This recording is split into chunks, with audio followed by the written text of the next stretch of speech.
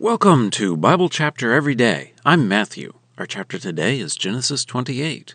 Let's ask God to bless our time today. Heavenly Father, as we read this chapter, we want to realize that you are working with us every day, that you are trying to get us where we need to go, and the things in our life are intended to get us there. May we learn this lesson now through the things that you've written for us. Amen. Genesis 28. Then Isaac called Jacob and blessed him, and he instructed him and said to him, "You must not take a wife from the daughters of Canaan. Arise, go to Padan Aram, to the house of Bethuel, your mother's father, and take for yourself a wife from there, from the daughters of Laban your mother's brother. Now may El Shaddai bless you, and make you fruitful, and multiply you, so that you become an assembly of peoples, and may he give you the blessing of Abraham, to you and to your descendants with you, that you may take possession of the land of your sojourning, which God gave to Abraham." Then Isaac sent Jacob away, and he went to Padan Aram, to Laban, the son of Bethuel, the Aramean, the brother of Rebekah, the mother of Jacob and Esau. Now Esau saw that Isaac had blessed Jacob and sent him away to Padan Aram to take for himself a wife from there. And he blessed him and instructed him, saying, "You must not take a wife from the daughters of Canaan." And that Jacob listened to his father and to his mother and went to Padan Aram. Then Esau saw that the daughters of Canaan were evil in the eyes of Isaac his father. Then Esau went to Ishmael and took Mahalath, the daughter of Ishmael, son of Abraham, sister of Nebaioth, as a wife, in addition to the wives he had. Then Jacob went out from Beersheba and went to Haran.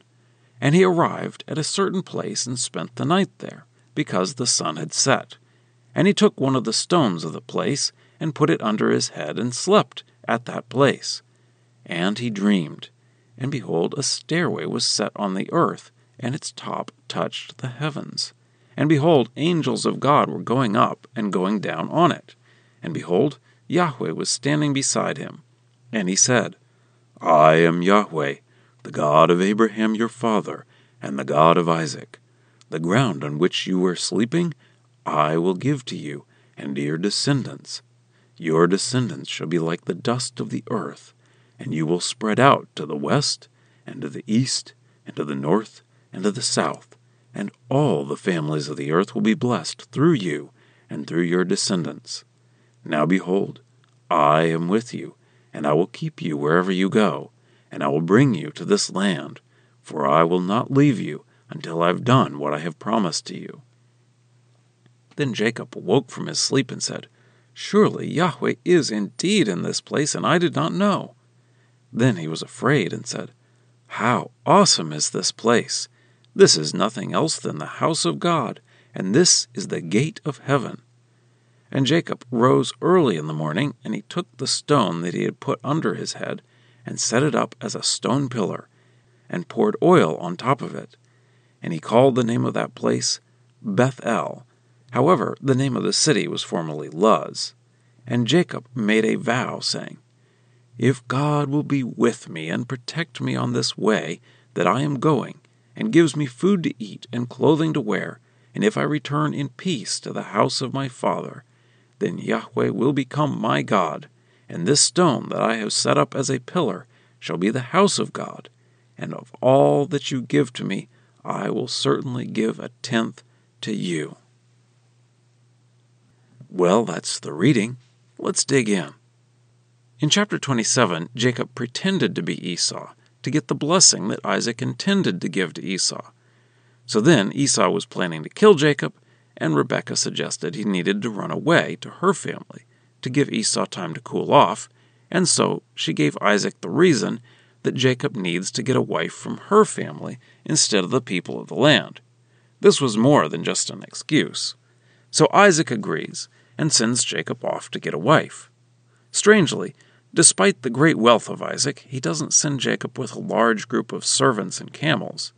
But he does say, "May God give you the blessings of Abraham, truly realizing that the blessing of Abraham wasn't his to give, but recognizing that it should go to Jacob. So Jacob goes off, and Esau realizes that his parents aren't happy with the wives he has married thus far, so he marries a third wife from Ishmael's descendants to marry a non-Canaanite. I'm not sure if this made them any happier. So Jacob heads up the road, and it was probably the first night when he sees a vision from God, a stairway up to heaven, with angels going up and down on it. This is known as Jacob's ladder. The big point of this vision is when God repeats the promises he made to Abraham and applies them to Jacob.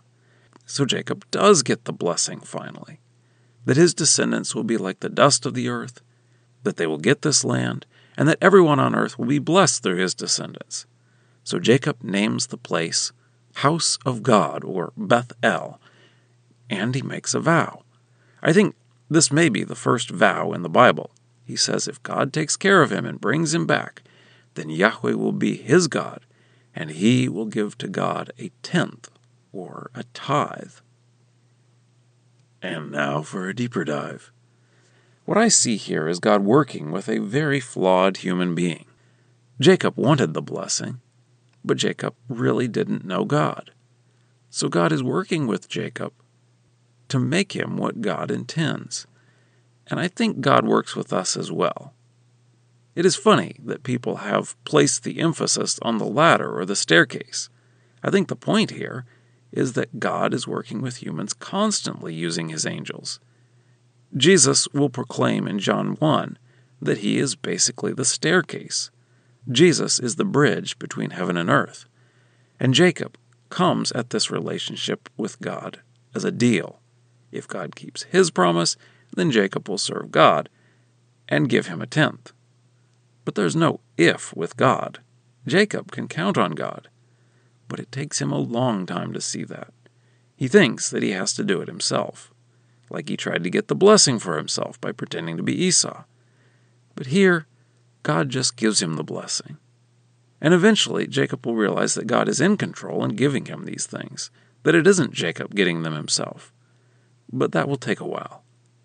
If only we could learn this lesson by reading these things here, instead of the hard way, through our experiences. Scripture quotations are from the Lexham English Bible. Copyright 2012, Logos Bible Software. Lexham is a registered trademark of Logos Bible Software.